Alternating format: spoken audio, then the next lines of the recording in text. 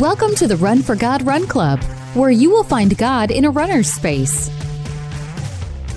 Welcome to the Run for God Run Club. This is your one stop each week to be motivated and inspired to get off the couch and onto the running trail, where you can in turn inspire others to do the same. Let's learn, laugh, and leap into running together, giving God the glory for what we are able to do in His name. Amen. I am your running host, Dean Thompson, and it is a special day today. Run for God's very own Angie Hawkins is back, and this time she's going to share her story. I'm so excited to hear it, and you don't want to miss it. And I'm not sure that I've ever shared my reason for running, and so I thought I would share that as well today. So let's get started. How you doing, Angie? Fantastic. All right. Can't complain. Grateful, happy, thankful, the whole 9 yards. And we're recording this the day before Thanksgiving. Yes. And so we have a lot to be thankful for. A lot to be thankful for. We certainly do. For sure. Yeah. Just being involved in this ministry is pretty awesome. It really is. And here, going into my story, jumping ahead just a little bit, who would have ever thought that I'd be sitting here with you talking about running in a running ministry?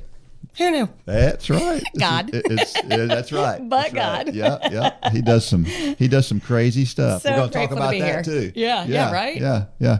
And the cold weather is here. We've had some cold days. You got problems with your Raynaud's phenomenon in your hands, and so no problem for you? Yes, of course. It's just one more challenge to get through, and I like to take on the challenge. I hate that it does hurt, and it looks funny and it's funky, and it's like, what's going to come first, my asthma or my hands, or whatever. But you helped me a couple years ago, and I found some really good mittens. I change them up some, but yeah, I have something. That's awesome. I don't mind. Well, it's not raining and it's sunshine. I like the sunshine. The sunshine. Sunshine and, rain and cold don't go together well. No. I've said that a million times, but I don't like it. Yeah. Anyway. Well, let's talk about our sponsor for this week. Our sponsor for this week is One Source Business Products. At Run for God, we like to do business with locally owned businesses when it's practical. One Source Business Products is Dalton's only locally owned office supply company. So if you're looking for office supplies, furniture, printing, janitorial, custom forms, or stamps, we've got you covered. And the prices are right. That's why we compare, you save. Give us a call at 706-516-3900 or try our web address, onesourcebp.com. That's onesourcebp.com. One Source Business Products, your source for business solutions. And if you own a business out there and you'd like to be a part of Run for God, give us a call. We'll be glad to get you involved as well. We're so thankful for our sponsors. Yes.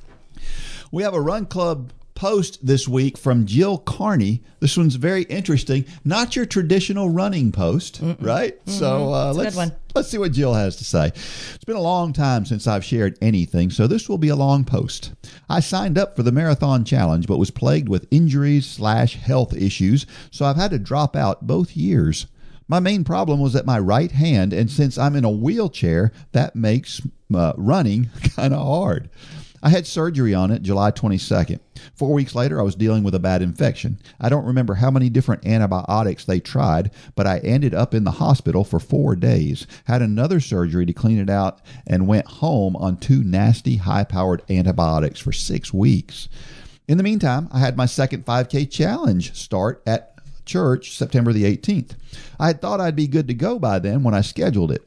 I had some people join in from the last class, so I led the instruction portion and they led the training until I was able to get back at it. I've been running for 3 weeks now and the hand is doing great. Praise God. We have our graduation race on December the 10th. There's a race I like to do in May because it raises money to feed the hungry in Mississippi. I put it out to the class to see if anybody wanted to join me, and I got 3 takers to do the 10K. So we'll be starting the 10K challenge in February. Now they're wanting to do more, so they're going to do the marathon challenge in 2023. I've already been in contact with the race coordinators for the Mississippi River Marathon to make sure they can handle getting me to the start line since it is a point-to-point race, and they said it won't be a problem. I will complete this challenge this time. So awesome. What a great example of perseverance. Yeah, right? Definitely. I remember reading this and just thinking, gosh, I mean, she's such an inspiration. And I remember last year, following her and everything. And it really puts things into perspective how our issues, my knees might hurt one day or what have you. And it's like, adapt and overcome. Yeah. Figure it out, Angie. Yeah. Be thankful for it. Yeah. I mean, if there's anybody who has an excuse to not do something, right? Somebody in a wheelchair has an excuse not to run. Right? So I like how she says, air quote, run. Yeah, I like That's awesome. it. Yeah. And then she's got this thing. She's going to have some company with her that's going to go along this journey with her. Maybe that's why God has put some roadblocks in the way over the last couple of years because He knew there was going to be some folks. I like where she even said that the class helps her. The people that were in the class last year, she was unable to do the physical part of it, but she was able to teach the class, and they joined together to do it. So I thought that was really nice. It is. Yeah. It is nice. Teamwork. I was reading recently, it's a tragic story about a guy who has given up on God. And he gave up on God because he went through a really ugly divorce, and he felt that God wasn't there during this divorce. And it's a really, really sad story. But God doesn't tell us things are going to be easy. No, He tells us that they won't be. That's right. And He wants us to embrace those things when it feels like He's not there or it's really hard to find Him. He wants us to search for Him. Right. And that's kind of the way that we do it. And in this case, you got this lady who's got every excuse to go, give up on things. And she's like, I'm determined. This is my year. Yeah, this is my year. Yeah. I love it. That's awesome. Never give up.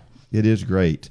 Now, a lot of times the reason why things don't go our way is because we're trying to do it under our power, right? Because we're trying to do it our way. Yes, that's right. Yeah. So, don't give up on your goal too easily. If you've got a goal out there, just like Jill, she's had a goal for 3 years to do this marathon challenge. She hasn't been successful yet, but she's not giving up on it. So if you've got a goal out there, don't give up on whatever. It's the ones that you have to work extra hard for that are worth it, right? I think so. Yeah. Something comes easily, you're like, you don't appreciate it. That's exactly right. Yeah. I remember a few years ago, I used to be a huge baseball fan, and I've always been a Red Sox fan. And so I remember when the Red Sox won the World Series. I mean, it had been since the 19 teens, since they had won the World Series. Wow. And so you had the Curse of the Bambino and all that stuff. Yeah. If you're a baseball fan, But watching them win that was so special because it was a long time coming, right? And it took a lot of hard work and a lot of years of heartache to get there, right? And it's the same thing for us. Yeah. Whenever we work for something for a long time.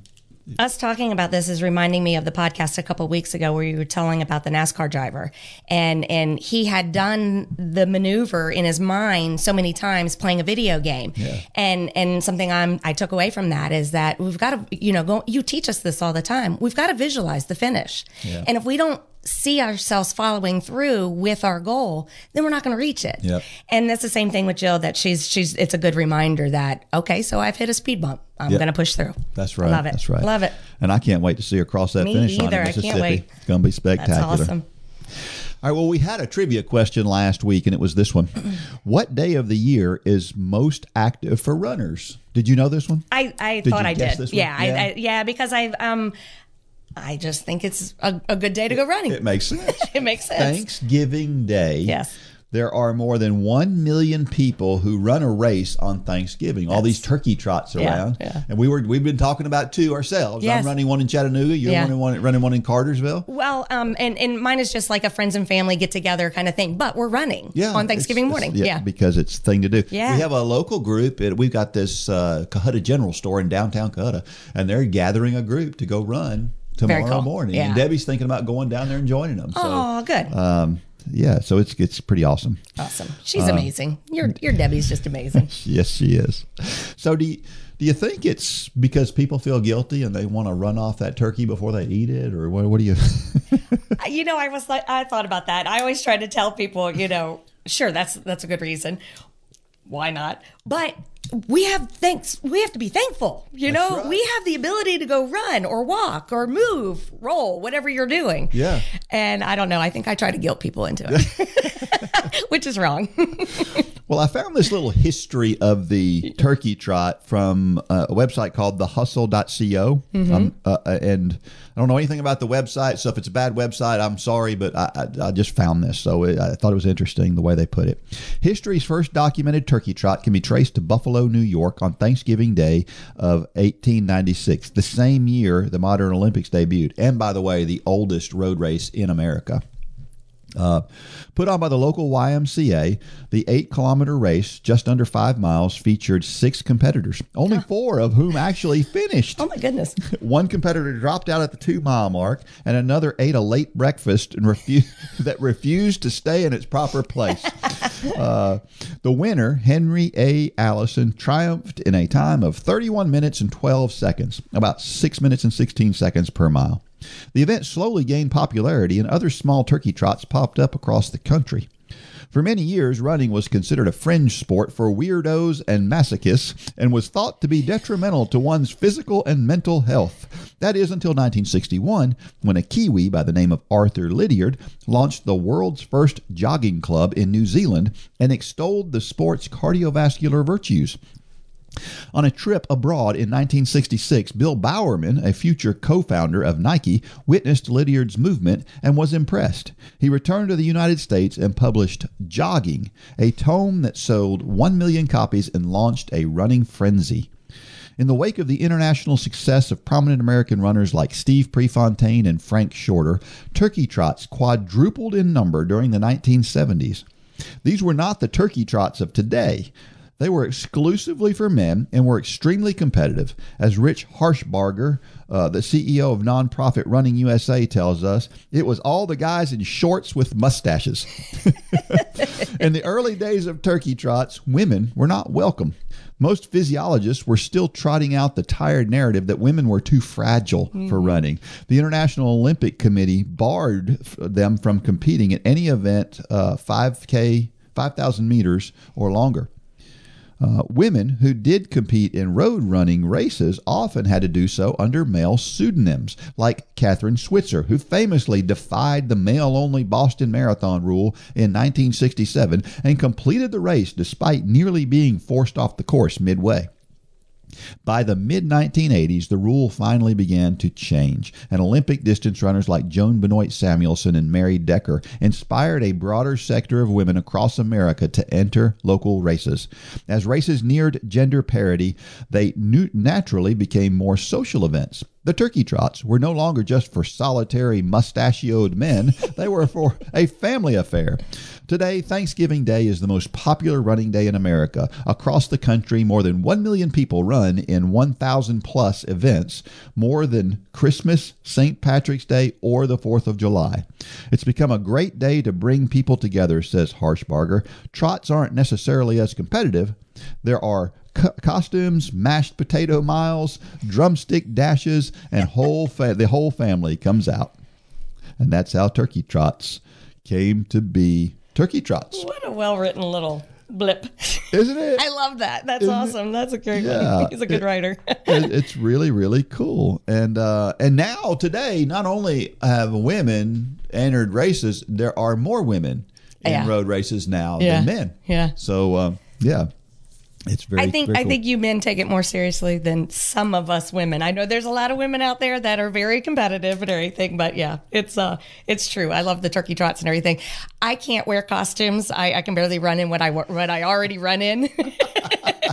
So I get all caught up in like tutus and whatever.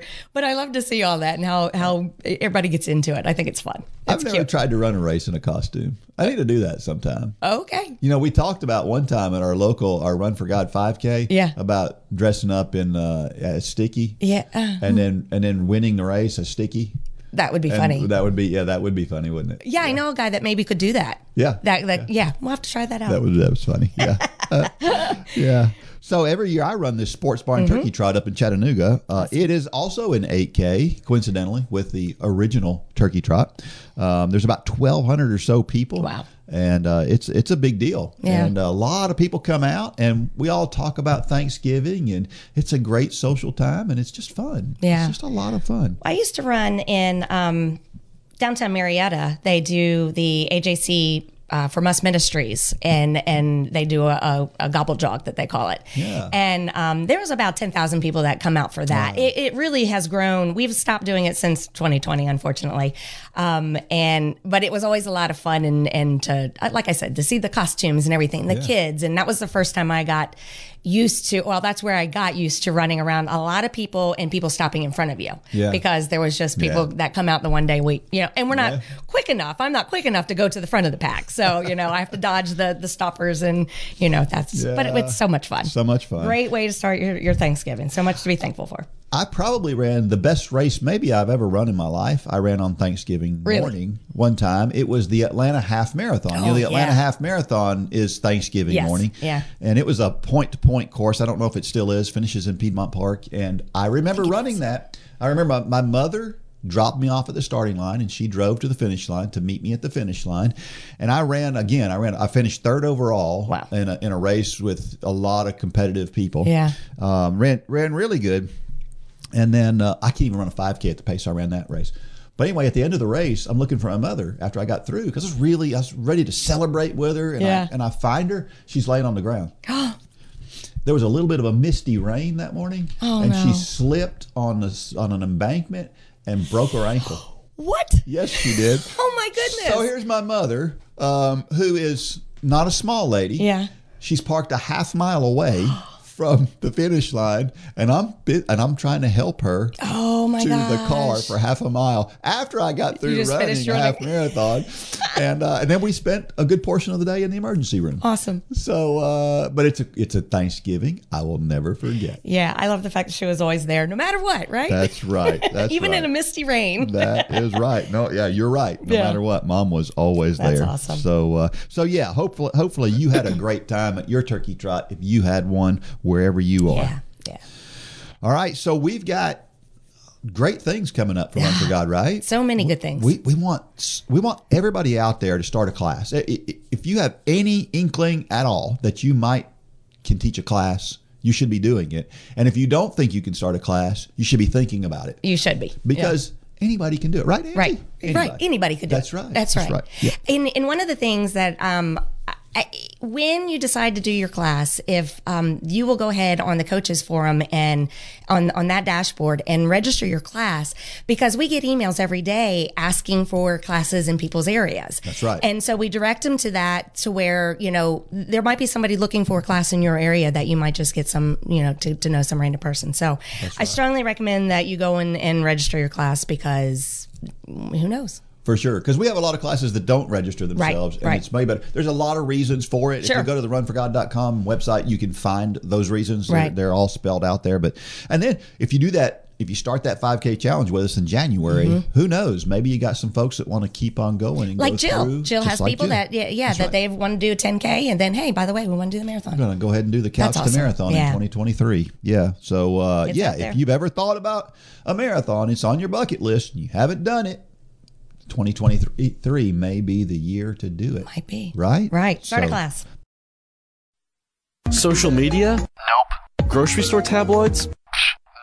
The newspaper? Not usually. The national news? Are you serious? Is there any media source these days that only shares a positive message? A lot of the media we take in each day can be pretty negative. Why not make the decision right now that your music will only be positive? Sign up for an account at jradio.com today and download the app in your app store with music for every moment and entirely positive Christian message. It'll be nice to hear things going right for a change.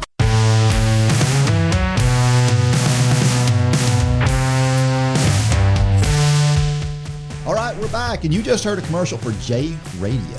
J Radio is a great, wholesome place to get your music. It's all Christ-centered. It's great music. If you haven't checked out J Radio, check out J Radio, because if it wasn't for J Radio, we wouldn't be doing this podcast right now, Angie. We're thankful for J Radio, aren't we? We are. Amen. All right. Well, we do a Thursday night thing, and the Thursday night thing is pretty fun. It is fun. And there's a lot of feedback. There's a little back and forth. It's a little less formal than a podcast. And a podcast is less formal than a lot of things, but it's even less formal. Right. So it's a good time for you to ask questions. So check out our Thursday night live sessions, because you can learn some stuff there. You can. Yeah. I learn a lot there. Absolutely. And one other thing. We need your stories. Yeah. We're getting a little short on stories, and so we've had an influx. With like we sent an email out and got some, but if you got that email and you haven't answered that email yet and you haven't done it, but you've thought about it, here's your reminder. Right. Go get your story in. You know, and everybody thinks, I've talked to quite a few people that I either run with or speak with on a regular basis, and they don't want to tell their whole story. And I'm like, tell the story of your last run. Yeah. Or, you know, we all have, I mean, mine is just this much of my story, you know, and we don't, I mean, there's not enough time to hear our whole life story. So yeah, I got an email yesterday from one of our sponsors. I asked him if he wanted to be on our podcast, right, as a guest on our podcast, and I kind of explained to him what we do, and it was so much hand wringing, like, oh, I don't think that's something that I want to do because they're scared like me. So you know.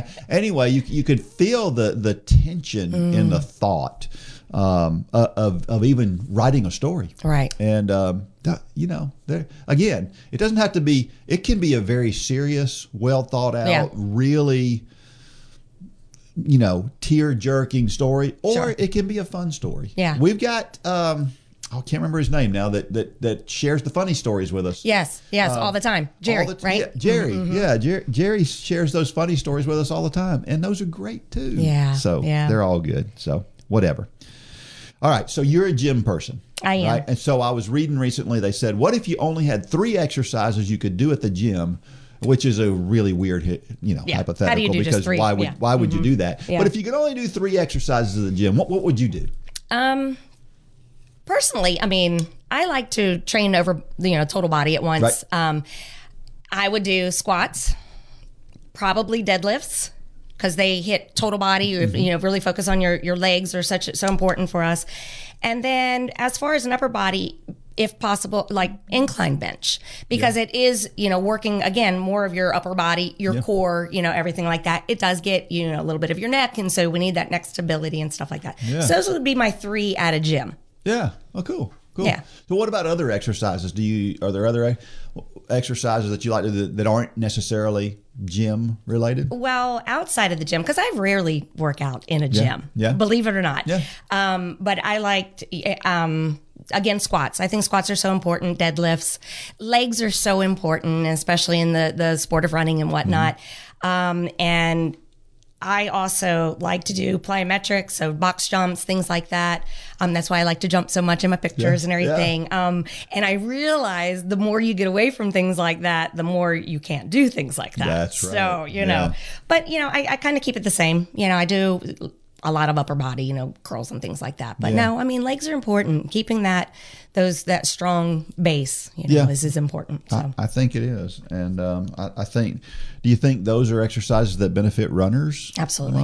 I think you're so. Right. Yeah. Lunging, anything to do with balance also. Yeah. So, things like lunges and whatnot, even like stepping up on even a step or a box or things like that, just getting that is important. Yeah, I like lunges and step-ups because they mimic the running motion a little bit, and they're good for balance, and they're strength builders. And so I like lunges. I like planks because planks you have to engage all of those muscles for planks to work, and you can do those in many different forms. Yeah. And then, of course, I like the box jumps too because I think that explosive stuff is really, really good for us. And I think that overall, no matter where you are, we have to work on our core. When we sit down and we do this a lot, that's all core. And so being mindful of just keeping that upper posture and whatnot, it's important. If we see our parents, grandparents and everything, and they're starting to sag, and that's why they've let that intersection, that inner part of our bodies just kind of go. Yeah. It's not necessarily about the way it looks either. It's about the inside staying nice and strong. Well, and that's one of those things that I don't ever have to worry about that with Debbie. Debbie's got scoliosis. I didn't know that. She does. Oh my gosh. And so she really focuses on keeping her back. She's straight. She's got great posture. That. You can't help but notice it when you see her and when you get to know her.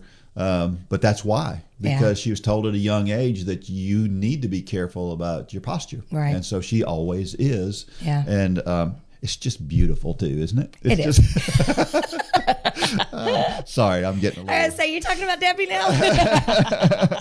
She is. She's a sweet, sweet lady, too. My goodness. Well, all right. Okay. So before we get off on that, right? Yeah. We have your story. Oh, we do. And I love this story. Oh, you do? Thank you. It is called hashtag I am kind of fit. Yes. And so we're going to let Angie read her story. So take it away. All right. When following God's direction and his guidance, we often discover that our plans are not his plans. I am kind of fit is a hashtag that I started using on my social media posts over 7 years ago, and is a ministry that God has developed to bring me and others to the understanding that he is in control of even our health and our fitness. After many, many years of living with body dysmorphia and a super unhealthy relationship with food, along with no relationship with Jesus, and a completely warped understanding of how God sees me, it was only through God's grace and his guidance I have learned that I am not my own. I am more than simply a body, but rather part of the body of Christ. My body is a temple, and it was when I finally was introduced to Jesus that I came to this realization, and I decided that I ought to seek wise counsel on how to better care for this temple. So I turned to my Creator. I learned quickly that it was time to stop neglecting and obsessing over the way I looked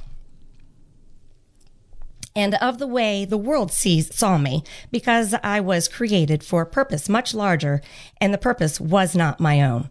I have been working out for the better part of almost 52 years. I've spent many hours lifting in the gym and at home, many hours desperately seeking the world's approval through what I believed a pretty woman, her body, is supposed to look like. And let me share a little side note here with you. Marketing companies get paid billions of dollars a year to convince us of whatever it is that they are selling.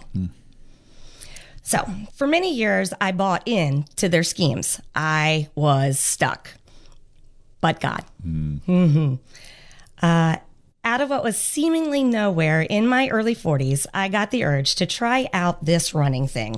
It wasn't long after that when I began a relationship with Jesus and gave my life to Christ. Another side note, I was diagnosed with asthma at a very young age, and I lived under this lie that I was unable to do endurance activities because of it. Again, but God. Oh, believe me, I said, but God. But God, I have asthma. And I have injuries. I have broken my ankle, I have my tailbone, and I've had surgery on my ankle and my knee. I have aches and I have pains. I can't run. I do resistance training. I like to lift heavy stuff. Run? Really? For my thoughts are not your thoughts, nor your ways my ways, declares the Lord. Wait, what? For I know the plans that I have for you, declares the Lord, plans to prosper you and not to harm you, plans to give you hope and a future. Wait, aren't we talking about my body here? About running? As a new believer, I quickly realized that God had been so close all of my life, guiding me, and now in this new running thing, and even revealing himself to me with each step. Through every run back then, and still true today, he grows me and my faith. The Lord says, I will guide you along the best pathway for your life. I will advise you and watch over you. The Lord told me to seek his ways, his guidance, to follow his plan. My journey is not about me. So I run. In the early days, I wanted to go fast. I think everybody does. I was constantly comparing myself to other runners in the beginning, and honestly still struggle with that some today. But God reveals himself to me in every step and in every mile, and he reminds me that my journey, my running journey, is more than PRs and medals. Although I do believe that he sometimes throws me a bone and I get to take that podium. Thank you, Lord. But running for me is about trusting and believing in him, his ways, his faithfulness. He gives me hope through each run. He has opened my eyes to just how fearfully and wonderfully I really am made, that I can do hard things, that we are all made to do hard things. Scripture without application will not bring about transformation. You can't simply read the word. You must apply it. Proverbs 14:14 tells us that a good man will be filled with the fruit of his ways. As believers, the production of fruit is nourished by time spent with the Lord. My personal time spent with the Lord is often found on the running course. As runners, you only grow when you spend time doing all of the things to develop the mechanics of running. It's a transformation process. And sure, sometimes you will PR and medal, and believe me, that's awesome. But for me, I feel that my journey is more than simply running and winning medals. My running journey is about trusting and believing in my Creator. It's about focusing on the trusting in His abilities and not my inabilities. For me, running has been about learning to focus on who God is, not what I'm not.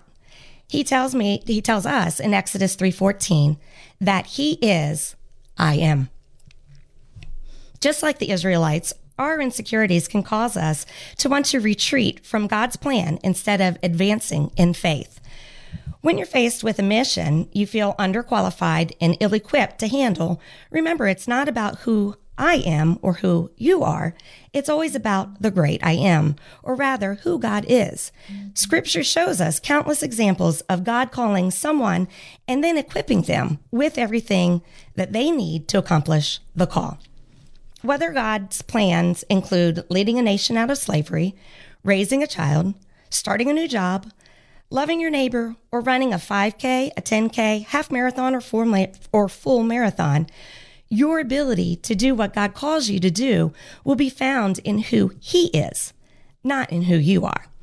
Because of that, we can have hope and boldness to follow God wherever He leads. I now seek the great I am to find a clear understanding of His plans and His ways. I am kind of fit means to seek God's plans for what healthy and fit looks like to Him, because even our health and fitness matter to Him. It all matters, doesn't it? It all matters. Yeah. It really does. Yeah. Well, that's such a great explanation of what goes through somebody's head when there's a lot of people out there just like you. Yes. Who at one time thought there's no way I'm ever going to do this whole running thing. Right. But then at some point in time, they find not just a reason for the run, but there's just a whole purpose to it that is completely foreign to them before it hits them up. It's right? a gut punch. Yeah, I mean, it really is. For me, it was like, oh. And, and quite honestly, I love taking the pressure off myself. It's God's plan. It's not about me. He's teaching me stuff, so anyway. So what does body dysmorphia mean? Basically, it's an obsessive focus on the flaws one sees in themselves.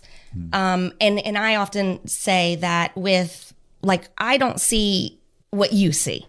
And I only see what I think are flaws in me. Right. Yeah. Right.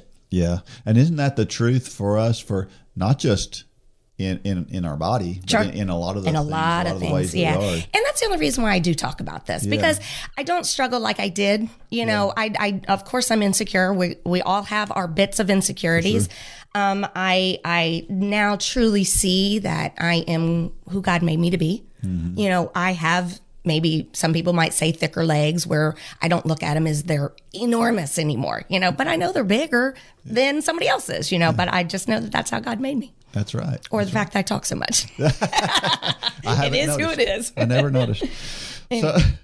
So then, okay, so you mentioned in there too that you got to the point where, you wanted to be fast, and then you, at some point in time that changed. And now you're still, we all want to be a little bit faster than we are, but how do you get to that point where you feel like it's okay not to be fast?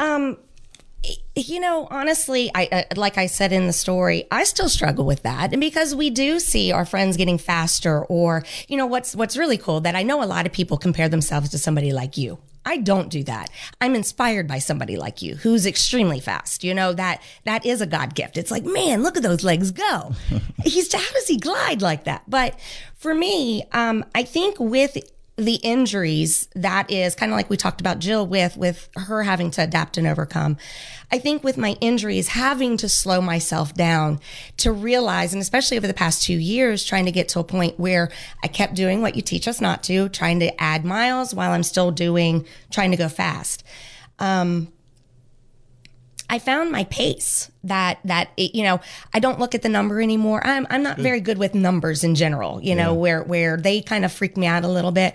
So I have an idea what I want to do, like on a fast run that day. I keep up with somewhat of a tempo run, that kind of thing. But I don't get so caught up in the numbers. I really don't. And just allow, like right now I'm focusing on, my distance, and maybe time will change. But that's good. Did I answer the question?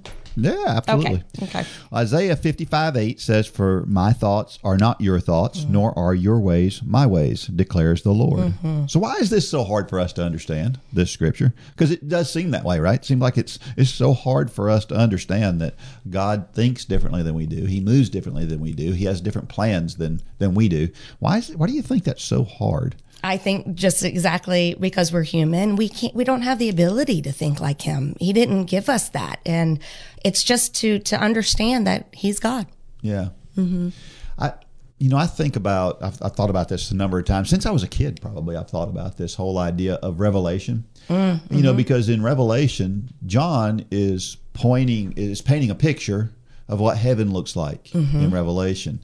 And it makes no sense to us, really. I mean, you look at it and you're like, now, in his day, the pictures that he's painting made much more sense than they do for us today.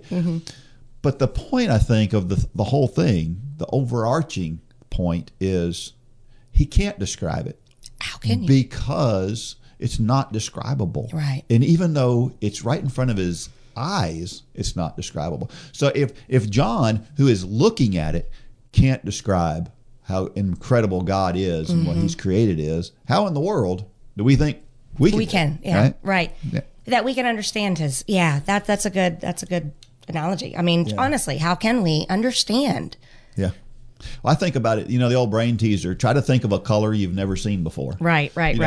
You can't do that, right? No. You got to have some frame of reference, and we don't have a frame of reference. None. And that's, that's how God's thoughts are. Right. God can imagine a color we've never seen before because he's God. Right. And the idea that he can do that is just, that's weird. It's crazy. That doesn't make any sense to us.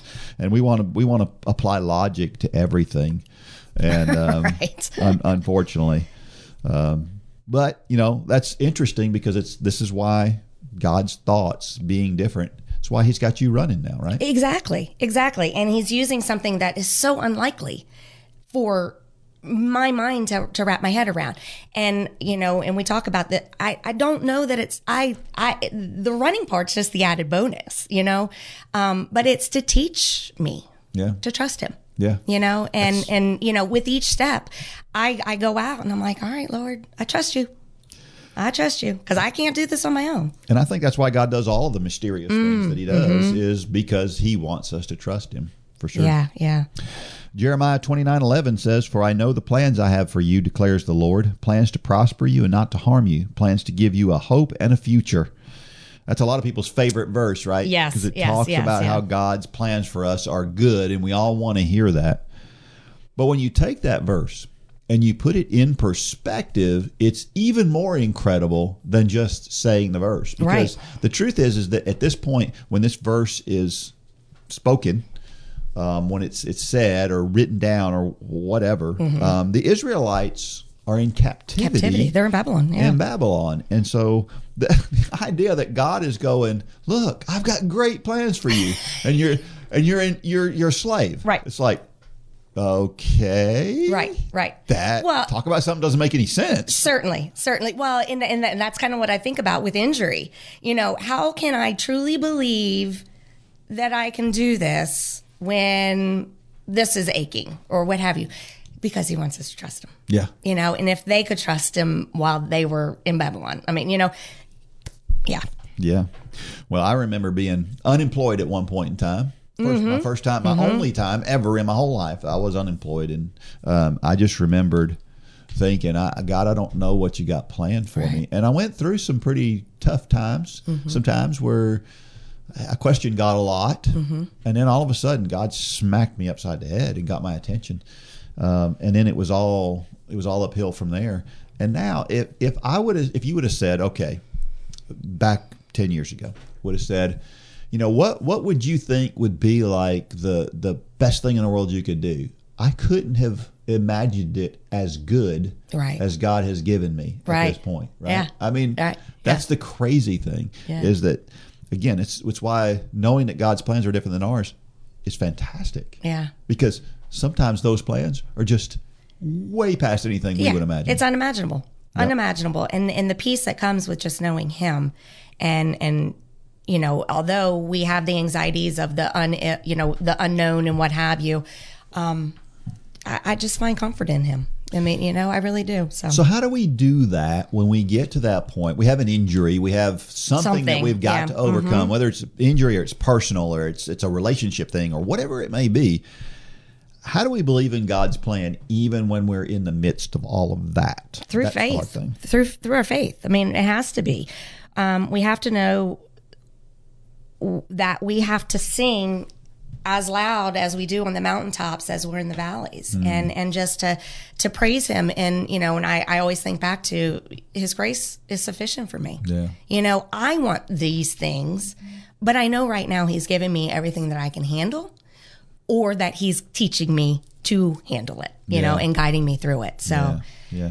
Well, Paul gives us a great example, right? He's writing letters to people while he's in prison. He's writing letters to people to cheer them up. Right. It's just insane, right? Yeah. What a great example. And following that model is what God's looking for. Psalm 32:8 says, "The Lord says, I will guide you along the best pathway for your life. I will advise you and watch over you." Obviously, a psalm of David. And it's funny because this psalm has an awful lot of gospel in it, even though it was written before the New Testament. Before it, yes. Right? Yeah. Because it talks about repentance and living a life for God. It's and in this verse, of course, it's talking about taking direction from God. From God, yeah. Which is pretty cool. And this is something I think a lot of people miss about the Bible. You notice that it says, I will advise and watch over you. The Bible's not just a book of instructions, although it is that. It tells us about other ways besides the Bible to get our direction. And, of course, that is through hearing God. God says he will give us direction, and he will. And he will. Now, if you're a non-believer and you don't experience that relationship, you may not understand that. And I get that. I would understand why people would think, oh, that sounds crazy. I completely understand all the people who look at Christians and go, you guys are crazy believing in all this stuff. I can see it. But this is what the Bible tells us. And when you feel it, you know it's there. You know it's there. Yep. Yeah. We have to choose to listen, and when my devotion this morning, or my Bible study, I'm in Matthew right now at home, and it was talking about the four different. It's either rooted when the seed is sowed. It's either rooted or it falls away or what have you. But ultimately, the Lord. Jesus spoke in parables. And when you are capable of receiving the message, you move forward. And I believe that. You have to choose to let it root and grow and be fruitful, and then continue to cultivate it. But oftentimes, the Bible study this morning was talking about how, opening your thoughts to the possibility that sometimes people don't understand the parables because they're not ready. And God tells us, once you've heard the word, that's when he's judging you. That's when judgment begins. And so until we are ready, and that's why I think about, like, literally my salvation flipped on like a light. I wasn't raised in the Bible or knowing much about it and everything. And then all of a sudden one day I was, tell me more. And I still am, but I feel that it's because I was ready to listen, and I'm ready to learn. And so he's like just pouring it into me, but we have to choose to do it. I mean, we have to, I think. And I think that this is a problem sometimes for the way that I think about God, because we talk all the time about plans, making plans and making sure that you have a direction. And, plans are very, very important. But at the same time, we have to be ready to change direction whenever God tells us to change direction. Yeah. Just like for you, you're living a life that is different, and you're enjoying your gym work or your strength work and all that stuff. And then all of a sudden God is saying, you need to run. Right. And it's like, what? Right. Like you said in your story. What? Right. God, are we talking about my body? Yeah. Well, and speaking of that, it is interesting because it is one of those things that it just, I don't know. I mean, like literally, we think we know what our lives are. I was in my 40s and all of a sudden it's like, let me learn about this God dude, and this Jesus guy. Yeah. And then, by the way, let me start running. Why am I running? Because his plans are bigger than my plans. They're better. Yeah. That's anyway. Right. I love it. I just think, he's so amazing how he reveals himself to us. Yeah. So how did you hear him? I mean, is it just... That's an interesting story. And it was through running, which I'm amazed at. When I first started starting to run a little more seriously, we have what we call the parkway near our house, and it's a connector that's a relatively new connector between two main roads. And when I first started running, there was nothing there. No houses, no streets. It was one road. I might see a car on the stretch of 3 miles, maybe one car, Yeah. And it's not like that anymore. But well, when I first moved back here to Georgia, I had moved from Sarasota, Florida. And whoever knows anything about living in Sarasota, Florida, it's one of the most beautiful areas as far as water. You have Siesta Key Beach, which is always top 1 or 2 beaches in our country, if not the world. And it's just, I would run and feel sorry for myself. I used to be out in the heat and, woe is me. And literally like a gut punch one day, God stopped me and said, it was almost like he shook me and said, look around at all this gorgeous scenery that I have given you here. Yeah. It is beautiful. It's so funny. I hear roosters in the background sometimes. There's a lot of hawk that area. You always see a bunny on the side. They've developed that area quite a bit. And I literally went home and I said, I think I just heard God. Wow. Yeah, and from that point on, he just kept revealing himself to me through running. Yeah. And so that's how I hear. I mean, other ways now, but I notice and recognize the hair on the back of my neck now when I'm like, all right. And then also through breeze. I was told one time when you feel alone and you're outside, if you feel a breeze, that's just God reminding us that he's with us. That's a good thought. So even like wind, I don't mind wind so much because I'm like, all right, God, I feel you. You're here strong right now. Anyway. That's a good way to look at it. Well, here's a question. Do you seek the pathway that the great I Am has for your life in running or your personal life? That's the tough part, right? It is. Life just gets in the way so much in so many different ways. And there's so many people who tell me they want to be a runner or they want to be a successful runner. And then every time there's anything at all that pops up in the way, that's the excuse to not follow through with what they were doing. You have to be really purposeful. You do. Just like you do, just like in running, you don't just accidentally become a runner. Right. You got to be purposeful about it. You can't just go out there and just think that God's just going to point you in the right direction. Right. You got to be purposeful. Yeah. You got to seek his direction. And if we seek it, we'll find it. But I think the Israelites had to take that first step towards the water before, parting through it. You have to step it out in faith. Yeah. And he can reveal that to all of us. Sure. You mentioned how he revealed it to you. For me, I'm a thick-headed dude, and I talk way too much, and I don't listen nearly enough. And it's hard for me to hear things because I'm too busy sharing my opinion. My opinion's way more important than everybody else's, right? Yeah. So, but he got through to me, and if he can get through to me, he can get through to anybody. But here's the thing that I think is important. As thick-headed as I am, as much as I like to share my opinion, I really wanted to hear from him. Yeah. And you do have to want to. Yeah. You can't. He doesn't force himself on us ever. We have to accept what he's offering, and so we have to be open to that offering. Yeah. And so, the way you do that is you look for him. Yeah. And it's not often the gut punches. It is the gentle whispers that he is, just guiding us with, that we have to be able to hear those whispers through all of the noise of this world. Yeah. Yeah. Well, in the job that I had for 25 years, I just assumed that for the rest of my life, I was going to be doing something similar to that. With this question, I actually think of you and with your previous job, and because you with sharing that story and whatnot, I always think of how being a provider for your family, you've done it for so long, how incredibly uncomfortable that had to have been, but then how incredibly wonderful it was once he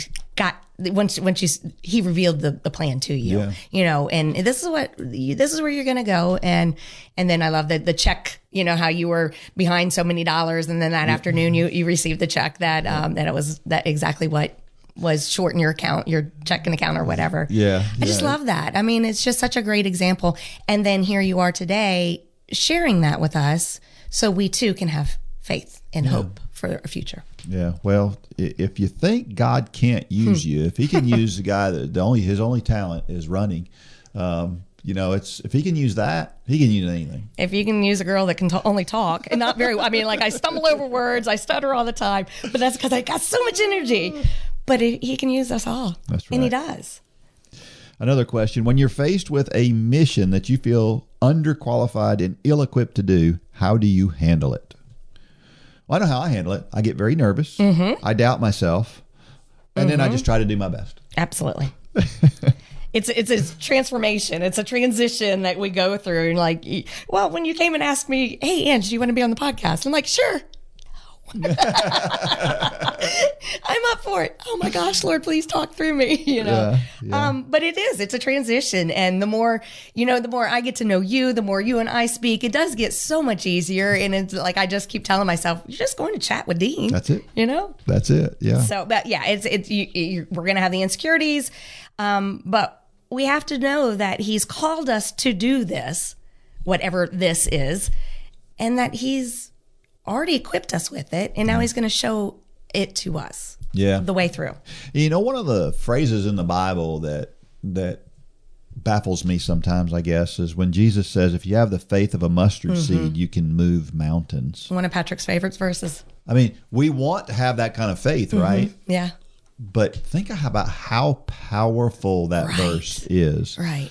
Well, just like it, visualizing the finish line, like we were talking about earlier, you have to believe that I can't, but he can get you across there. That's right. That's right. Because we think in our terms, and so our limited terms, we think about moving a mountain. In human terms, it's like, that's ridiculous, right? Right. But in God's terms, it's not. It's not. And it's so hard to figure out. Going back to the original question of why can't we see it? Because it's unimaginable. That's right. And of course, all of this is really applicable to running. The truth is, I see a lot of people that are like, 5K, that's about as much as I think I can ever do. And it's like, if you can run a 5K, you can run a marathon. It's just a difference in degree. Now it's a lot different, but it is really just a difference in degree. Yeah. And I see athlete after athlete who they never reach their potential. And I see it because they never fully buy into it. Right. And it looks a lot like our faith, because I tell them over and over, I think you can do X. And they'll even verbalize that back to me. They'll say, I believe I can do it. But then when it comes time for when it comes time to put it into practice, you can tell there's doubt there. And that's what happens with our faith, I think, very often. I think so as well. In our faith, we say we have all this faith, and a lot of times we really believe that we do. Yeah. I want to believe that I've got really deep faith, but then when it comes time to put it in practice, what are we doing with it? Yeah, that obstacle comes in our way, and we turn and we retreat. That's right. And instead of walking in faith, right? That's right. We're a work in progress for sure. The signs are there. He's always there with us, and we just have to be open to him. Amen. Last question. How do you know the difference between what what I want to do versus what God wants me to do. That's the problem. That's the question. Yeah.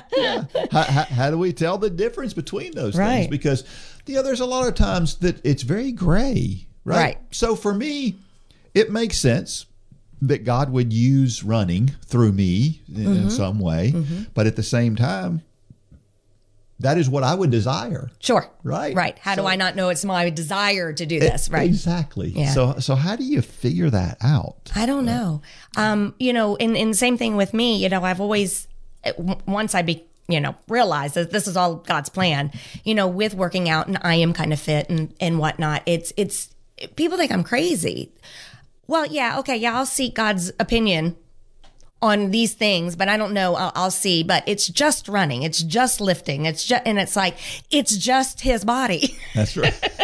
It's just his purpose that he created you for. Yep. So I don't know. I try, and by no means am I good at it. I believe that we have signs along the way, and we just have to have our eyes wide open. Yeah, I agree. And we have to make sure that whatever it is that desire is, that it lines up with God.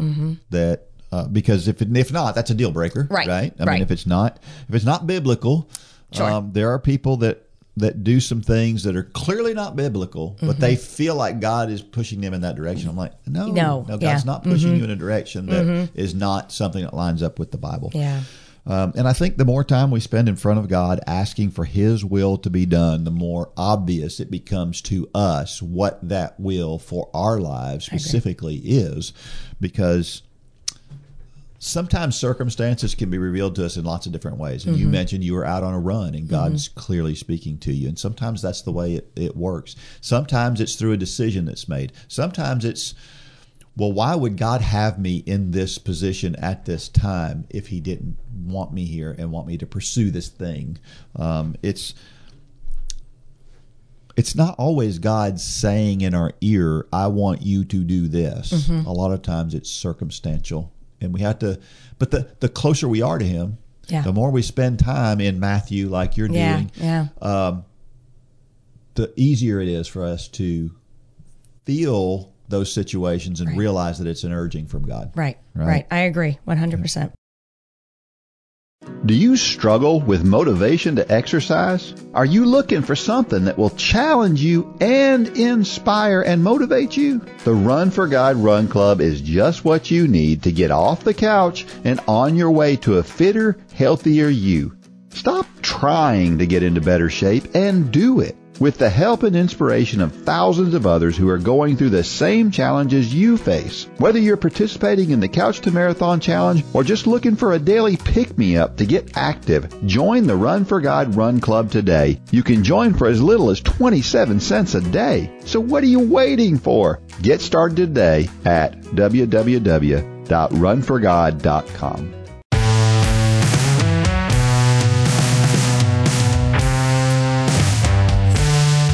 All right, we're back, and I have an announcement. Oh, good. So, as of now, we have new training plans. Yes. On the Run Club site. So exciting. I've been asked a million times, and I am so sorry that it's taken me this long to do it. You're busy. But we now have a competitive plan for a 5K, competitive plan for a 10K, for a half marathon, and a marathon. So, if you have been through, for example, the 5K challenge class and you're like, I want it to be a little harder, I want it to be a little bit more, well, there's a new plan out there for you. Exciting. If you've done the 10K and you're like the 10K plan that is just meant to get us from a 5K to a 10K, but you want to be a little bit more competitive and try to get a little bit faster and do a little bit more mileage and things, there's a new plan out there for you. Very cool. And all the way up to the marathon. So check that out on the Run Club site if that's something you've been looking for. Again, I'm sorry for it taking me so long, but it's there. So just one more great benefit for being part of Run Club. I love it. Is free training plans. Yeah. So right now, there are actually 3 training plans for each distance. So for the 5K, you've got the beginning 5K challenge that we've always had. You have the walking plan for the 5K, and you have this new competitive 5K plan. Very cool. So, and I guess walkers for the competitive version, it's just same thing when it says walk, or what have you. Yes, just keep up with it. You could do the same thing. Very good. Absolutely. Yep. I love it. Good job. So here's a crazy thing that happened. I love this. I was reading about this and I watched this video, and it was really, really cool. I don't know if you've gone and looked at the video or not, but apparently there's this dude in London who decided that he was going to hold a race in an airport. Heathrow Airport, one of the busiest airports in the world, very large building, obviously. He decided he was going to hold a half marathon in the airport. How's that work? And so nobody knew they were doing it. He did this thing kind of on the down low. Apparently, he did it for advertising purposes. There's like a credit card company attached to this thing, so I'm sure that was the motivation behind. Let me do something that'll get people's attention, kind of thing.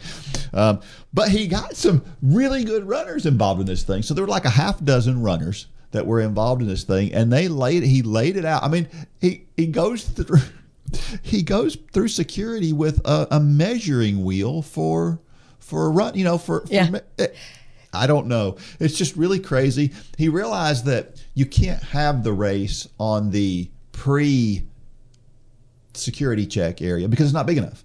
So they need to be post-security in order to get to an area that was large enough to run a half marathon.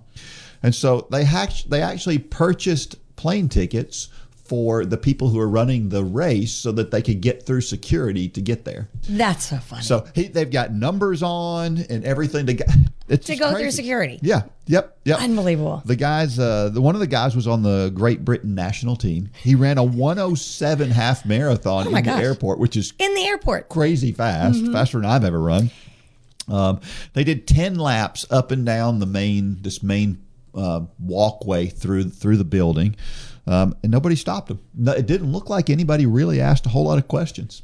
And I've seen this before because I've run 3 miles in the Atlanta airport before. Right. And did people look at me? Yeah, people might have glanced a little bit, but nobody really wondered, what in the world is he doing? Yeah. They just let me go. And I guess it was the same thing here in Heathrow. It's like these guys are just running. What's the big deal? Now, I would have been a little more questioning if I had seen people with numbers on. But. Right. Well, no, see, as a runner, you wouldn't. You'd be like, oh, cool. But as a non-runner or, definitely what are they doing? When you ran in Atlanta airport, sidetrack here. Did you run down where they have the moving sidewalks and everything? Okay. Because how far is that? I mean, because it could go on. I mean, it's. I ran however many concourses. We weren't in the farthest away concourse. We were 1 or 2 concourses away from being the farthest away, and I ran just about all the way back to the. So it's about 3 miles. And out and back was 3 miles, so about a mile and a half. And because when I can, we like to walk that. Well, I the Atlanta airport's so busy. I can't imagine running in the Atlanta airport. Yeah. So these guys had to do 10 laps in that airport. Yeah. And I'm assuming that was probably in a similar, because you can't do it up on the concourse itself. Exactly. It's just so busy. They did some laps up around where people were. You could see it was very, very busy. Oh, I can't. I'm going to have to go watch that video. I didn't watch that one. No. Yeah. That's crazy. Pretty cool. They even had a check presentation at the end for the winner. And then it was like they had the guy says, you got like 10 minutes to get your flight now. And they go board the flight. They go board the flight. Yeah, it's just great stuff. That's awesome. I think it would be cool to have a race series that was run in airports, especially in wintertime. Think about it. Minneapolis, Minnesota, where the weather is so atrocious sometimes because of all the snow up there. Yeah. How awesome would it be to run a race in the Minneapolis airport, right? Yeah. It would be cool in the wintertime. So I don't know. But it was pretty cool, pretty creative. And that's awesome. I really enjoyed When did they do that? Did you say? You know what? I didn't even look to see when it was done. Pre 9/11? No. So it's okay. Yeah, because they talked about getting through security and having to be on the other side of security and stuff. So this has probably been within the last year, I'm imagining. Really? Yes. Oh, insane. Okay, I'll go look for that. That's awesome. Great story. I just wonder what would have happened if a police officer had stopped one of the runners? Would he have stopped or would he have kept running? I'm with me, sir. I'm in a competition. I'm in a race right now. Yeah, I'm wondering what would have happened. I don't know. That's funny. But I don't know. They're running for over an hour. I'm thinking somebody in security at some point will go, "What are they doing?" Yeah. But there's always all the cameras everywhere. I'm sure up in the office or wherever. They're like, "What are these men doing?" Yes. Well, it's a time for Dean's Thoughts, and that's a time when I share something that I've written about the intersection between running and faith. And this time, Angie talked about why she runs, and so I thought I would follow it with a story called Why I Run. Love it. Have you ever had one of those days when it just seems like putting one foot in front of the other takes enormous energy? The older I get, the more often I have that feeling. Is that why I run? Well, maybe a little. I like the struggle, if I'm being honest. Doing hard things will certainly make you feel more alive. Or maybe I just love competition. I would be lying if I said it wasn't fun to be fast. I enjoy being able to push myself and run hard. I like chasing people I've never caught. At my age, it is an accomplishment to not slow down from year to year.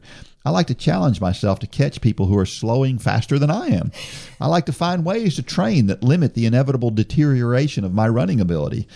That allows me to run faster in competition. So, is competition why I run? Well, maybe a little. I grew up in a family of overweight people. My mother struggled her entire life with her weight. When I had to stop running for 3 months, I gained 20 pounds. I have always wanted to avoid the struggle I saw in my mother. It sounds crazy, but when my weight hit 180 pounds, I said to myself, I'm not going any further. I had seen my mother gain back all that weight slowly, and I did not want the insidious weight gain monster to get a hold of me.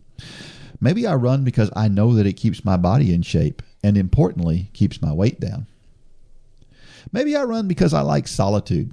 Running gives me an excuse to get away from the world temporarily. It gives me time to think, time to strategize, and time to pray. It gives me time to catch up on podcasts with a sermon or the latest news or running trends, but mostly it gives me peace of mind. I'm a much saner person when I'm running. The disconnection from the world makes me way better when I am connected to the world. Is that the chief reason I love to run? Well, maybe a little. Perhaps it is the camaraderie of running I love so much. As a collegiate coach, I talk with coaches of other sports and hear about the conflict and personality issues, not to mention dealing with poor grades, and I realize that runners are good people. I love my running friends. It is difficult to think of a runner who I would prefer to avoid. As runners, we're not better than others, but we're far easier and more fun to hang out with. And is that why I run? Well, maybe a little. Here's another great reason for me to run. I love to encourage people to do hard things. I love to see people accomplish things they may never have thought possible. One of our high school athletes recently ran a great race in his biggest meet of the year. After the race, he said, "It makes all those hard workouts worth it."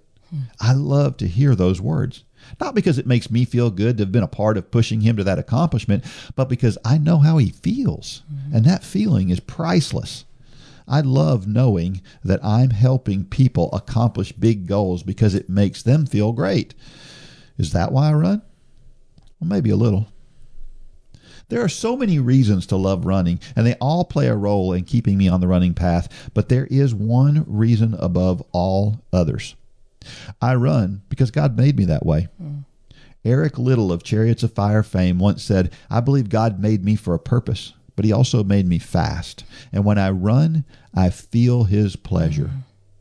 I don't know how many people truly, deeply understand that quote, but I do. I feel that God is pleased with me when I'm doing something that he created me for. Being able to do it in the Run for God context is almost more than I can bear sometimes. And I wouldn't even go so far as to say that I think failing to run would make God sad. Now, something could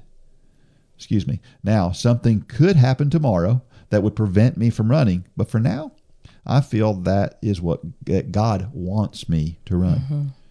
So how about you? I think most people who run do it for one of the first few reasons I listed, and that's great. I'm not suggesting that God made most people to be runners. Quite the contrary. I believe he made very few with the same disposition as me. But I know this. I found the talent God wants me to use for his glory. It turns out that's running. But I know, because the Bible tells us so, that he made everyone for a specific purpose or purposes. There is something that God wants you to do. There is an activity that you can not only use for God's glory, but one where you feel his pleasure when you're doing it. Is it sometimes hard to get out there and do my thing? Sure. That's how I started this story. There are days when running is really hard. That is something we all know for certain. But there are days when I'm overflowing with thankfulness to God for making me who I am despite my many human flaws. I am a runner. God said so. I run for God to honor Him. I encourage others to run to glorify Him and feel awesome. Sure, it keeps me sane, gives me time alone, and all those other great things, but I can't say it any better than Eric Liddell did over 100 years ago. When I run, I feel His pleasure, and that is an awesome feeling. That is so awesome, Dean. I love it. Yeah, you probably heard me say before, God gave me running. He gave most people something useful to be good at. But no, I love it. Of course, when I say that too, I'm kidding. But it's just running is so inconsequential. I mean, I recognize that as much as I love running, and as important as running is to me, I realize that it's not a big deal. There are a million things out there that are not a big deal, and there's people who just love cars, right? They're just into cars. They like old cars, and they like restoring cars or whatever. It's really an inconsequential thing in the grand scheme of things. But God could use that. Yeah. God can use anything. Anything. Yeah. And so anyway. I love that. What's your favorite thing about running? Honestly, the challenge. Yeah. I like structure. I like to work on discipline. And I know that sounds so weird. It requires, running requires the discipline and the desire and the grit and all that kind of thing. But I love knowing the growth, the positive growth that the Lord is working through me now. I mean, I look at running completely different than I did 7 years ago or so. But I love the health benefits, the positive benefits of running. But ultimately, I love the closeness that I find in running with God. I like challenging, like even in the elements. So yeah. Well, one of the cool things about you too is that you and Patrick share it. Yeah. And that's pretty cool. Yeah, no, it's definitely time together, and unfortunately he's kind of split. We do irrigation, and so summertime this year was busy. Praise God, it was busy. Yes, and like he's tired, but he still encourages me. I mean, he is so great, and we get to do it together. Yeah, and so I'm grateful for that. Yeah, sure. Sure. Well, I can't overstate this whole idea of solitude for me. For me, I am not an extrovert. I know that being on a podcast and talking, and when you talk with me, you probably would think that I am, but I am not. Sure. That is something I'm doing. And don't get me wrong. I don't hate people. I don't not like being around people. It's not like that at all. But I need some time alone to keep my sanity because I don't have to have a lot of it. An hour a day of running is fantastic. Right. And some of those times, I'm running with somebody else, and it's not just me alone. But that solitude thing is important to me. I understand that. My previous life before I moved back from Florida, for over 30 years, I've been in the restaurant and bar business, right? Yeah. And I love the hiatus. I mean, I have so much. That's a God gift. I mean, I try my hardest to tone it down and everything, but I like that bar between us, though. Yeah, yeah. I don't do well on the other side. So when people want to go out and think, I don't do well. So I understand what you're saying. Yeah. You like to talk and everything about running and whatnot, but you don't want to be in a bunch of people. Yeah, at least that's how I look at that with you. Yeah. Not much of a crowd person. But when you're with, say, somebody like me, I think you're going to talk about like Cannonball. Yeah. I'm a talker. Yeah. Was I like a buffer for you? Like, is that, or did you even think of it like that? Or doesn't you still You mean the fact we were both there together? Yeah, because like I did go and do all the small talk and. And I didn't feel the pressure to do that. Yeah. Because there's a pressure to that for me. Yeah. Now, again, I don't want anybody to hear me say, I don't want you to talk to me or approach. I don't, please. Right. Don't, and I hope that don't think that that's what he's saying because you're just so sweet and so kind. Yeah. Not at all. But it takes energy for me to do that. Yeah. And not that I mind expending energy. I love that. It's why part of the reason I run. Right. But that takes energy. For a lot of people, they get energy from being around people. Right. It saps my energy. Yeah. And so I just have to recharge occasionally. And that's what I do. So you go for a run. That's right. And yeah.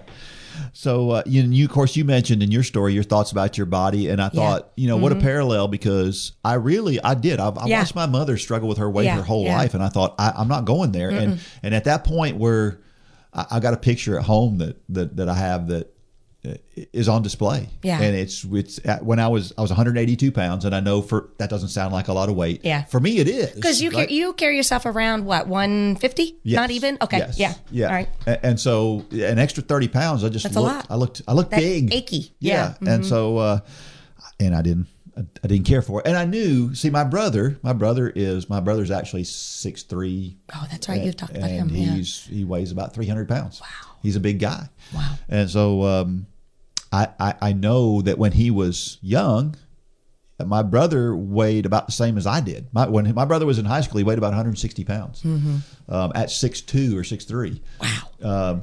Yeah. So he was just a beanpole. Wow. And now he's this big guy. And I saw how that happened. It didn't happen from one day to the next. It doesn't. It's insidious. And so I didn't want that to happen. And so that's always been something that's been a concern of mine, and not because I look down on people who are overweight or whatever, but I know. What I saw with my mother was I saw the limitations that it put on her, particularly as she got older. Right. And I don't want those limitations. Yeah. And there's something I can do about it, and so I feel an obligation to do that. Right. And not to mention that. In what we do, I now feel even more pressure to stay in good shape. Yes, because it's part of what I do now, which is awesome. Right, right, awesome. Yeah. You get to. It's a get to. It's not a have to. And now, like the pressure's off of you. Yep. And I hope I get to do it my whole life. I mean, I hope that I get to live to be an old age, and I'm hoping the 100-year-old guy that ran the marathon. Yeah. That's what I hope I am. I hope you are too, because you are so inspiring, and I hope people are able to stop comparing. I'm not going to be a dean, but I love that Dean is a dean. So yeah, and I appreciate that. And if you're out there and listening, let me say this: I love. More than anything, I'm telling you right now, I'm thinking of some of these kids that do a great job in cross country as I coach them. Some of my favorite stories are the kids that aren't that good. Yeah. That just have that great day, and I love the fact that somebody is willing. It's easy for me to get out there and run because I'm good at it, and so that gives me extra reasons to be out there. I mean, I'm competitive, and I can beat people or whatever. And I can run fast. Yep. For somebody who doesn't run fast, I'm so inspired by you that you're willing to get out there and suffer through all that. Right. Anyway. Well, I love the fact that the more elite runners, they have been in square one before. They have taken that they've towed the line for the very first time. They have done the trainings and things. So I believe, I don't know this, but I would believe that you understand our struggles because you still live those struggles, because although you're fast, you're still having to train. Well, let me say this. I don't understand the struggles from a running standpoint necessarily, because I never had those struggles. God bless you. I get it. Yeah. When I was young, if I decided just to go out and run 3 miles, I would just go out and run 3 miles. But what I see is the other stuff that I'm not good at. Oh, right? Yeah. That I struggle with. And I realize that for a lot of people, that struggle is running. For me, it's remembering names. Sure. Right? Yeah. The frustration that I feel with remembering names and the idea, and I want to work on that and get better at that. It's very similar. Our stories are all very similar. They're funny? Just the slight, but the application of what to do is the same. It's awesome. It's awesome. At Run for God, we care about more than just your exercise. We care about your relationship with God, and we believe that the music you listen to while you run can help you build your relationship with God. That's why we partner with J Radio. J Radio offers a variety of positive and Christian playlists to listen to while you run. You can find a playlist that I put together on the Run for God station at J Radio.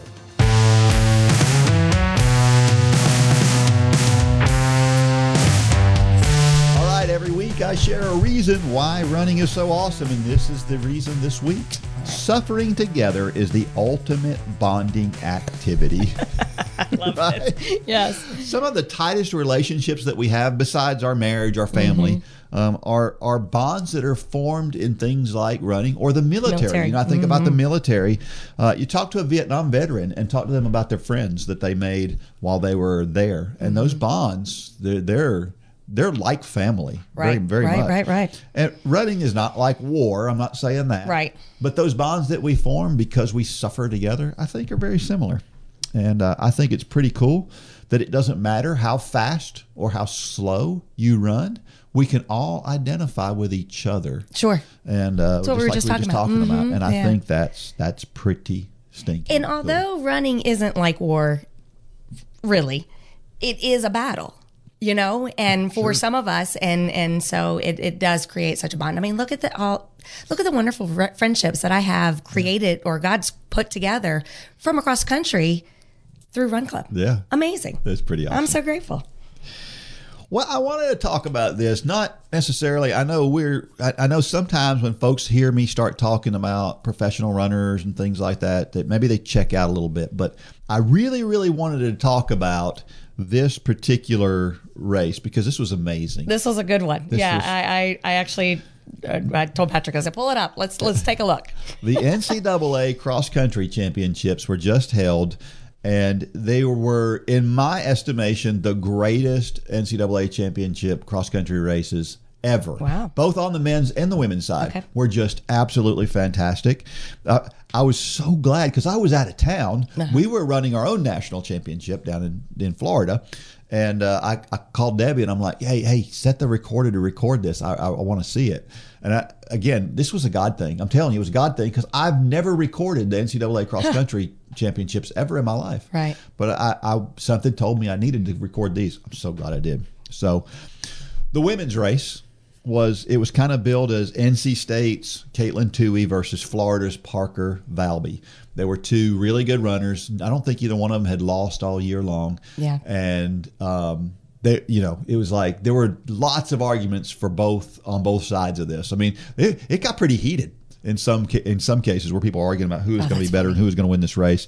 And so it was really a fun race to watch. And of course, Parker Valby from Florida, she just takes off at the beginning because Caitlin Toohey has a great kick and she knows it. And so she's like, I've got to get out and separate myself. And so she did it very early. She went out super hard from the gun.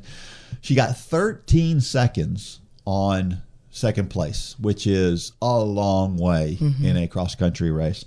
In this case, they're running 6K. And Caitlin Toohey realized she had a point that she wanted to go, and she started a little bit early because she realized Parker had gotten out further than she thought. And she just methodically, step by step, started reeling her in and pulling her in, and I don't know, 300, 400, 500 meters from the finish line, she caught her and passed her and wound up winning. And it was so much the tension in watching her catch her was so great and so much fun to watch. But here's one of the things I think is really cool about this race.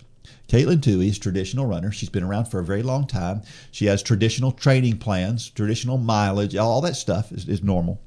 Parker is completely non-traditional. She only runs 3 to 5 days a week. She runs very low mileage. She does a ton of cross training in her training because her body doesn't hold up well to all the miles. And so they found another way for her.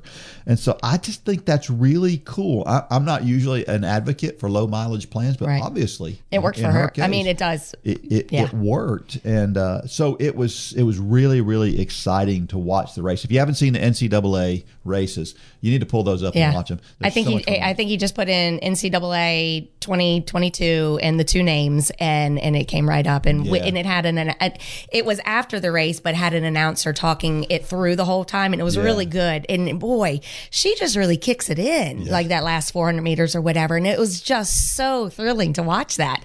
I was shocked by it. I was like, man, she is closing that gap. It was cool. And what was so awesome about Very it is, cool. too, is that the race was billed as a battle between those two. And very often when that happens, I remember back in the early 2000s, there was, maybe it was early before that, Jenny Behringer and I can't remember the other one. A couple of ladies who were supposed to go head to head and it was going to be the big battle. Well, neither one of them ran well. And somebody completely different won. And I thought that's probably what's going to happen. And they held up to it. It was awesome. Yeah. And then, of course, not to be outdone, the men's side of things was awesome as well. So the men go out and there's three guys that are all individually, they're all battling back and forth. And it's fun to watch. Two guys from Northern Arizona and a guy from Stanford. And the Stanford team was supposed to win this race, but one of their runners had got a minor injury and he didn't run well, and so Stanford wound up not winning. But the race came down to it was fun to watch because they were doing live scoring, and if you were watching it while it happened, as each runner crosses the line, the score pops up, and after the fifth runner crosses, you have a total score. And so when it first popped up, it looked like, oh, Northern Arizona won by 1 point. Oh, no. You're like, oh, wow, that's crazy close. Yeah. That was really fun to watch. And then the next thing you know, it changes, and it looks like Oklahoma State wins by like 30 points. Oh, my gosh. And I'm looking at that, and I'm going, How's that there's no possible? way. Yeah. There's no way that happened. But I've seen this before. This happened to us at our conference meet, actually. I thought we had tied, and it turns out we actually finished third. So it sat there for a little while. And then the next thing you know, boom, it pops up. They're tied. And what's so cool about the whole tie thing is that Mitchell and I had just talked about it on the podcast. I was about to say, didn't you guys just talk about this a couple weeks ago? Yeah. We did. And so we talked about why, there's a difference in tiebreakers between high school and college. And in high school, the tiebreaker is you go to whoever the sixth runner is, and whoever sixth runner finishes first, that's who wins. In college, they take each runner one by one. So they take the two first runners, the two second runners, the two third runners, and they go head to head, and whoever wins at least 3 out of those 5 battles is the winner. And so that's the way the NCAA does the tiebreaker. Right. Well, it turns out Northern Arizona had 1, 2, and 3, I think. Oh, I think they had won the head-to-head 1, 2, and 3. Oklahoma State won 4 and 5, but because they had won 3 out of the 5, Northern Arizona wins the tiebreaker.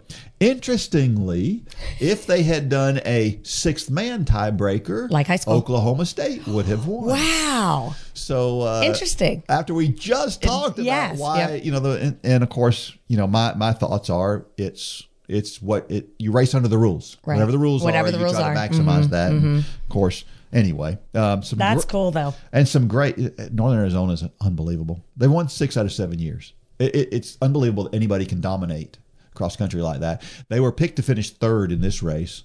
And the other team that tied them was picked to finish 4th in this race. So it was incredible to watch them overcome. There was one guy, Brody Hasty, seems to come through for him every year. Brody Hasty can't be more than 5'5", 5'6", little bitty guy. I feel like you've talked about him before. I'm like, Brody, that sounds familiar. Yeah. Well, Brody Hasty comes through. He moves from 35th to 25th over the last 400 meters, and they wind up. If he hadn't done that, of course, they would have finished 2nd. Isn't Arizona the area where that's where most of the runners are going these days? A lot of like more elite are going out there to train now and everything. Yeah. And they're training right there in Flagstaff where Northern Arizona is because it's at altitude. Oh, got it. And so they have a bit. That's why another team that was in the running was BYU. BYU trains normally at altitude because BYU's campus is at altitude, and so some of these teams have built-in. University of Colorado is another one that has a built-in advantage because they're at altitude. And so, okay. Anyway, that's awesome. Very interesting. So go out there and watch. You may not be interested in that, and if you're not, I'm sorry, and I'm sorry about getting on. But I'm the one some time ago that said, "Man, we talked so much about," but I really enjoy some of the stories. So I hope some people do too. It was like this. These were good stories, and it shows you. On the women's side, it shows you there's more than one way to do things. We talk all the time about there's no magic in a training plan. Just get out there and run, be consistent, and you'll get better. Right. And that's just proof of it. That's awesome. So yeah. All right, so we have a trivia question this week, and so I thought I would stay in this same vein and ask this question. Which school has won the most NCAA cross-country championships? Now, that's combined, men and women's. Oh, okay. There are different schools, one for men and one for women's, but there's a combined. So whoever it is has won the most men's and women's combined championships. And if you're the first person to send that answer, the correct answer, to dean@runforgod.com, you will win a $20 discount in the Run for God That's store. right. We're talking about cold hard cash here. Yeah. So sort of, but yeah. Yes. Yeah, sort of. Yeah. Cold. What did you just say? Cold hard cash in the form of a gift card. That's right. That's right. Yeah. So send That's that awesome. to I like it. dean@runforgod.com. The first person will win that award. And so we have a motivational thought of the week that we're going to leave you with. And I know you love this one. I am sure this comes from Catherine Switzer, who was the first woman to run the Boston Marathon. And here it was. Life is for participating, not for spectating. I do love that. That was good. I like that a lot. I do love to watch other people, like you were saying. There's nothing more satisfying than to see somebody else reach their goal and cross that finish line or what have you. But we only have this shot at this life one time. We have one shot. And as much as I enjoy watching other people, I don't want to be a spectator of my own life. You got to participate in it. So I like that. That's good stuff. Well said. Amen. Well, thank you, Angie, for being here once again. We're done. This was fun. Already? Can you believe it? No. We just started. My goodness. Everybody else might be like, oh my gosh, shut them up. You got any other last words of wisdom for everybody? You always ask me for wisdom, and I'm always like, I'm not wise. Bundle up. It's cold outside. That's a good one. Wear layers. Stay strong in your faith. Amen. And I think we're getting close to Christmas when this airs, so Merry Christmas. Merry Christmas. Yeah.